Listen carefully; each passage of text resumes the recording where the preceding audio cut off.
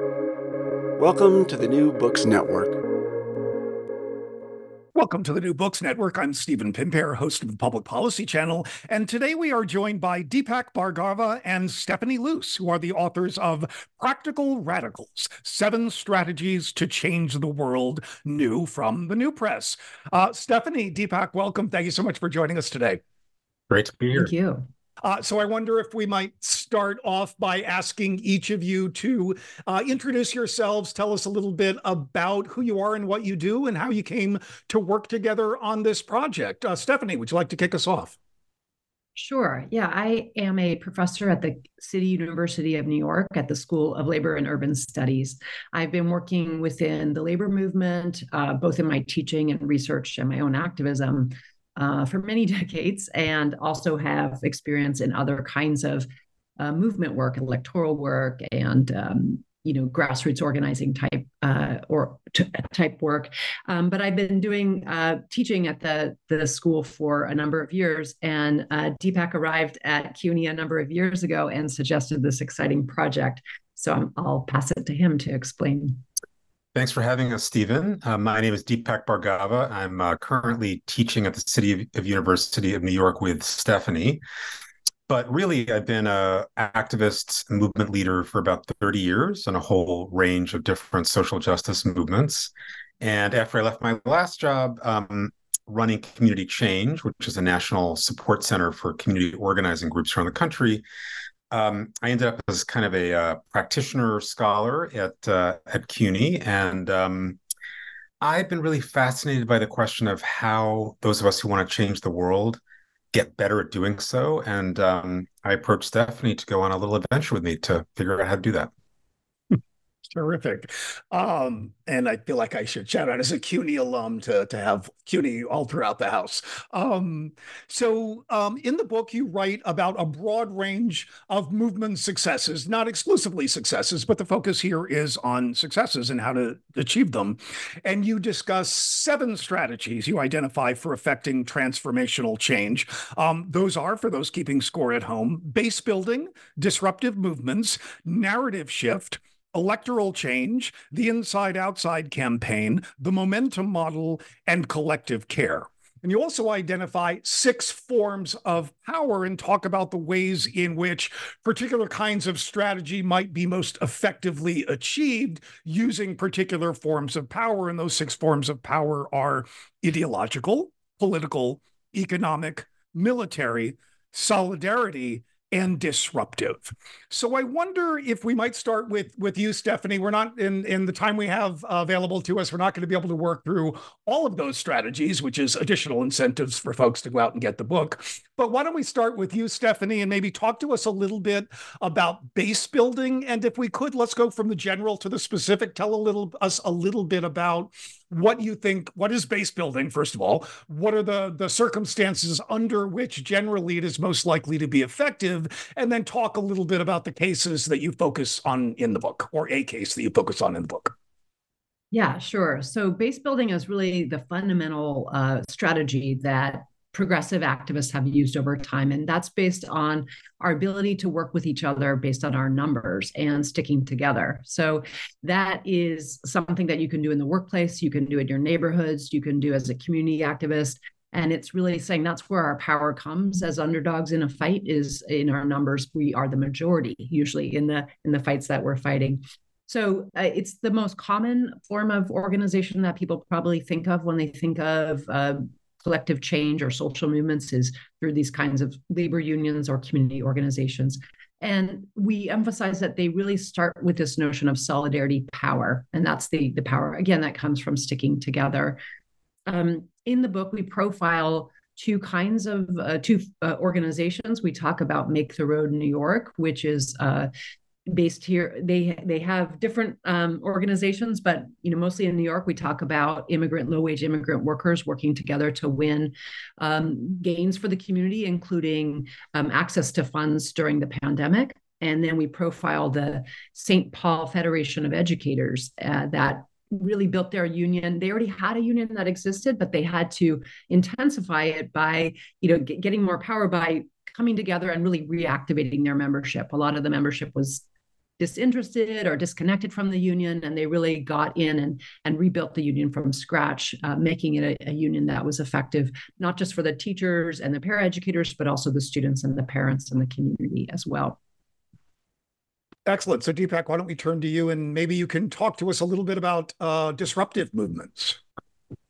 Yeah, so I think one place to start on this is that people assume that in any system in which there are oppressors and oppressed, that the oppressors hold all the cards, they hold all the power in the situation.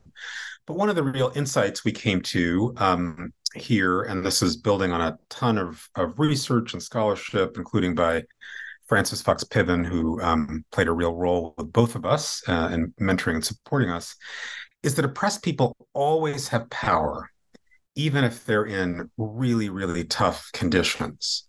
That any system requires the participation, in some sense, the cooperation of oppressed people to function. And that by withdrawing that consent and that cooperation, oppressed people can force a major, major change in how a society functions. So this is always present at some level, but some groups have more of this possible power than others by virtue of the roles they play in the economy, or because there's kind of a shift in technology in society, or something else. We look in the book at a whole variety of examples of this. The most classic example is the strike, the workplace strike, where workers stop production for a sustained period of time, and in doing so, force owners of businesses to make concessions of some kind. So we look at the Flint sit-down strike, but there are multiple examples throughout history of this. Interestingly, though, this disruptive power is not only can be used beyond the workplace. So we look at, for example, systems of racism and how in the 1960s, through the use of boycotts, like the iconic Birmingham campaign to bring down segregation, or the freedom rides, that systems of white supremacy can actually be stopped for a time, and that in so doing, you can create a crisis, a moral crisis, a political crisis, an economic crisis that forces a new bargain to emerge at the end of the day. And then the kind of key case study we use in the book is the welfare rights movement, a really underappreciated movement led by low-income African-American women for the most part, that really forced a total remaking of how cash assistance to the poorest people in society was done. And they did this by disrupting the fundamental ways in which the welfare system operated at welfare offices day after day, week after week. So disruption, we argue in the book, is also a tool that is arguably not being used enough, that there's too much reliance sometimes on a protest or the use of social media to share an idea. And this is one of the core strategies we think needs to be recovered in our own times. I'm glad you landed there, because sometimes I know I struggle in talking with students about that protest is not necessarily disruptive, and all disruptive action is not necessarily using the power that you have in that. You mentioned Frances Fox Piven, what she calls an interdependent relationship, right?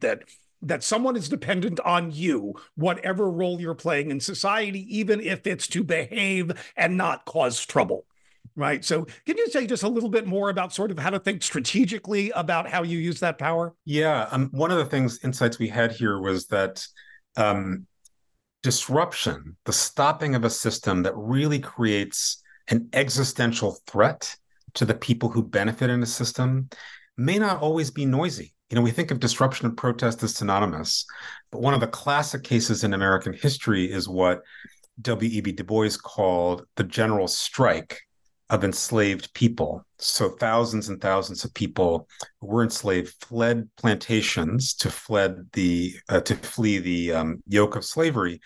And in doing so, they helped to bring down the system. And so you can have a protest, on the other hand, that's very noisy, very boisterous, but business goes on just as it had before, whether it's sexism or racism or exploitation of workers. The protest doesn't actually stop that system from functioning. So this distinction between protest, which may be noisy, and disruption, which may or may not involve kind of flashy disruption, is a really critical one for organizers to understand. Terrific. So Stephanie, let's go back to you. Talk to us a little bit, if you would, about narrative shift as a strategy and what the heck that is and what does that look like? Yeah, and it's a great follow-up to that last conversation about disruption, because when we think about protests, sometimes what they're not stopping the system, but they may still have a function in changing how people think about an idea or what they see in the news or how they begin to make sense of things. And so narrative shift work is, we're talking about the ways in which organizers help people make sense of their lives, of their histories, of their identities.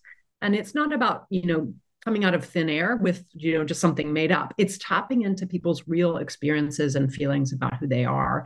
So, for example, after the 2008 recession, there were a lot of stories out there about who caused that recession. Was it the fault of homeowners that didn't have enough money for a mortgage? Was it the fault of public sector workers that taxed the state pension system? These were stories conservatives were telling to make sense of the crash. But what some organizers did is really seize the moment to say, we are in debt. We did it. We are doing things right. We are participating in the system. It's a structural crisis of capitalism. It's a structural crisis of the banks and of Wall Street. It's bad policy decisions.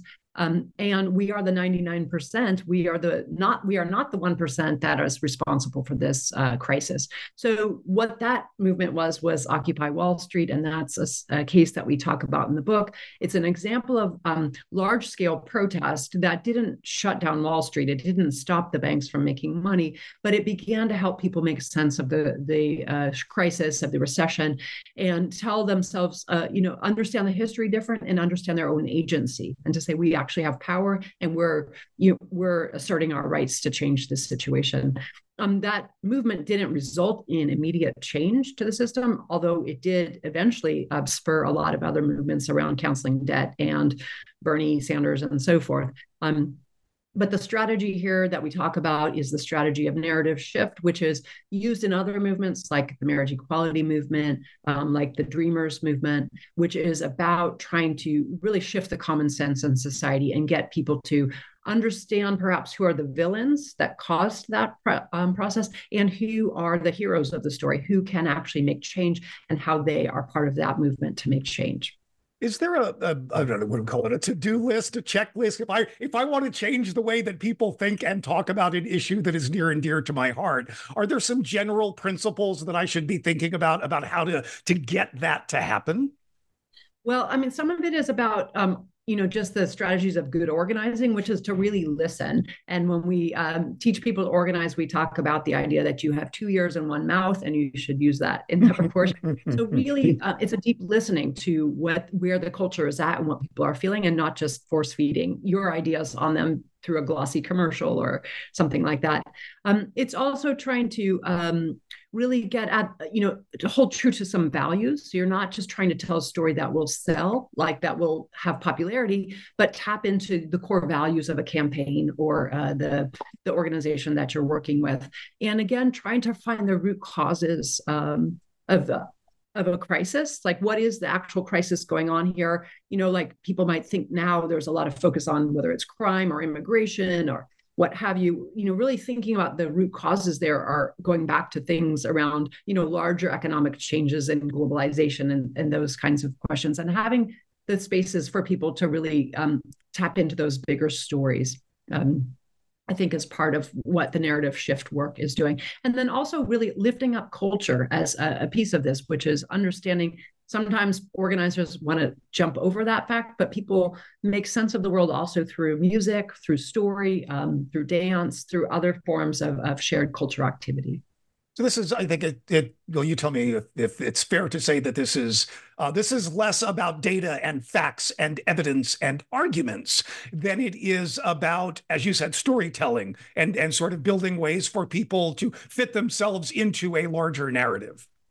Yeah, in the sense that I think we know now that people aren't just going to hear a bunch of statistics and change their mind. Maybe that works for some academics, but it doesn't work for most people, that they are connecting on an emotional level to their real experiences. And And that's, yeah, exactly right. So back to you, Deepak. Why don't you, if you would, talk to us, please, about a collective care, which I think is of all of the strategies that you discuss in the book, the one that is arguably, maybe not even arguably, most novel, not something that we usually find in people's lists of strategies for movement change. We initially started, Stephen, with 6 strategies to change the world, and we added collective care after being in dialogue with our students and movement practitioners, and really came to believe that it is tremendously neglected, that it is foundational to the success of every movement, but that it is not discussed explicitly enough. We talk about, as we said earlier, kind of the protest that garners the headlines, but not so much all of the behind the scenes work that goes into making people feel safe, able to take big risks, able to take public action. So, for example, during the COVID pandemic, there was a lot of attention again to mutual aid as a form of how people relate to each other and support each other in a time of crisis. But what we did in the book is we tried to look at care from the perspective of when is it actually strategic in changing systems in society? Because we all do care all the time. We care for our family members, our neighbors, and that may not, and usually does not, result in big changes in huge systems like racism or capitalism or sexism. However, there are times when collective care combined with some of the other strategies can really produce tectonic shifts in how society is arranged. So the example we do a deep dive on in the book is the AIDS crisis. And most people think, when they think of activism and AIDS, they think of ACT UP, rightly, incredibly important group. But ACT UP did not emerge until 1987, and the AIDS crisis began in 1981. So the usual story is, well, not much happened in that period, and then ACT UP kind of burst on the scene. What we discovered actually is that the incredible efforts of community support and care that were built through organizations like the Gay Men's Health Crisis all over the country built a broad and wide constituency, helped to change queer people's sense of their own agency, of their identity, of their right to being treated differently by government, that the existence of this kind of care network actually made it possible for activists to take risks because there were people who would have their backs if and when they got sick, because many of the activists were in fact HIV positive or had AIDS. So it was like all this kind of background work created the conditions in which this more militant AIDS activism can flourish. And if you think about it in other contexts like disruption, we talked about strikes earlier, the existence of a strike fund can be really critical. Or you think about the movement for Black lives and millions of people on the streets, the existence of bail funds were really, really important. So collective care is a fundamental element of building solidarity, the extent to which people feel like they are supported, the level of strength of bonds of the group. It can be a pivotal piece to building a strong and resilient movement. And in a time like we're in now, where there's kind of crisis after crisis, like climate catastrophe after climate catastrophe, the existence of these kind of networks can be a huge on-ramp to politicization for people who might not otherwise get involved in social action at all. And there's I think a good argument to be made that there was also a longer legacy of that activism that goes beyond just people with HIV and AIDS. Folks may know that one of the earliest locations for the outbreak of the coronavirus pandemic in the United States was the Pacific Northwest. And when you look at rates of infection across the US, San Francisco, right, very much at that epicenter, wound up having very low rates of illness and death. And there are an awful lot of people who know more about this than I do, who have attributed that to the fact that, as I and some others, I mean, New York as a gay man in 1983, it's like, this ain't my first pandemic. right? We've done this before. And that a lot of folks said when they built the networks, they built the community health centers, they built the institutions, and that was then available to serve the much broader population. Does that strike you as a fair way to think about the legacy? It really, the AIDS movement really remade the public health system in America. And, it changed the relationship that people who had illness had to the whole medical establishment. So the idea that, for example, people who are sick ought to have some role in determining how treatments are developed and piloted, that the bureaucracies should be attending to their needs for care and support. All of that kind of broke through as a revolution. The women's health movement had done a lot of work as well in this arena, and the AIDS movement kind of reinforced some of those critical lessons. So the care that gave people the confidence to have a different understanding of what was happening to them, like, okay, it's not just about me and something I did wrong. And I think people forget in queer communities how deeply shame gets inculcated by broader society into people. So the initial response, even if people didn't verbalize it, might have been, oh, were we wrong to have, been openly living as who we are at some deep level? But being with people who are being discriminated against, treated badly, and not getting the healthcare support they needed and deserved really radicalized thousands and thousands of volunteers in the AIDS crisis. And those people became really the army that helped to change the consciousness of the country. Yeah. And going back to the pandemic, the very way in which the NIH functioned, right? Exactly. Yeah. Exactly. So Stephanie, let's bounce back to you. Do you want to talk to us about either, you want to talk about electoral strategies or inside out strategies, or both of them together, since they are related? Yeah, sure. They are related. Well, maybe I'll just say the electoral strategy is one, again, that's pretty obvious to people when they think about how to make change. But what we're arguing is it's usually done poorly. It's usually done very focused around a candidate, around raising a lot of money to get someone elected, and then not much thought about what happens afterwards. A very short term thinking, election cycle to election cycle, and get out the vote of likely voters. And what we write about in the book are organizations that are working to really change that formula and look at electoral work in a different way, which is about building long-term power to achieve governing power, to really think about not just do I get this so-and-so elected, but how do we get a block of people with a shared program and a shared set of values in office that can think about running their society.